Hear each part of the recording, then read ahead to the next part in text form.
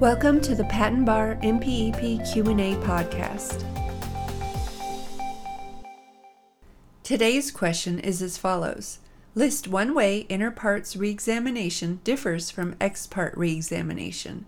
The answer to this question can be found in Chapter 2600 of the MPEP. This chapter covers optional inter partes reexamination. The answer is from the 9th edition, revision 07.2015. Depending on future changes to the MPEP, the question and answer may or may not be applicable in later editions or revisions. Again, list one way inter partes reexamination differs from ex parte reexamination. As shown in Chapter 2600, inter partes reexamination differs from ex parte reexamination in matters of procedure, such as when the third-party requester can participate, the types of office actions and the timing of issuance of the office actions, and the requirement for identification of the real party in interest. Inter partes reexamination also differs from ex parte reexamination in the estoppel effect it provides as to the third-party requesters and when the initiation of a reexamination is prohibited. Inter partes reexamination does not, however, differ from ex parte reexamination as to the substance to be considered in the proceeding. This question and answer comes from Section 2658 of the MPEP. The following is a brief summary of Section 2658.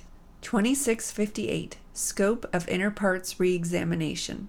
Inter partes reexamination differs from ex parte reexamination in matters of procedure, such as when the third-party requester can participate, the types of office actions, and the timing of issuance of the office actions, and the requirement for identification of the real party in interest.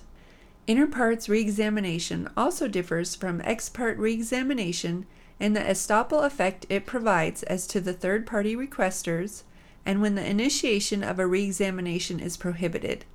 Inter partes reexamination does not, however, differ from ex parte reexamination as to the substance to be considered in the proceeding.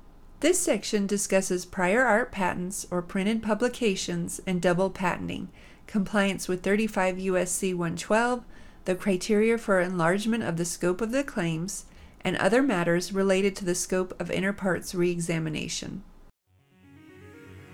This has been another episode of the Patent Education Series Patent Bar MPEP Q&A podcast with your host, Lisa Parmley, Registered Patent Practitioner number 51006. Please visit patenteducationseries.com for more free information to help you learn more about and pass the Patent Bar exam.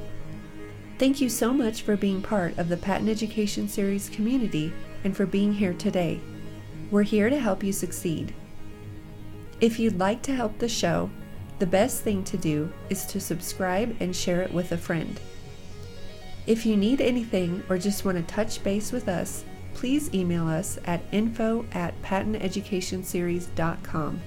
We want to see you succeed and put the Patent Bar exam behind you.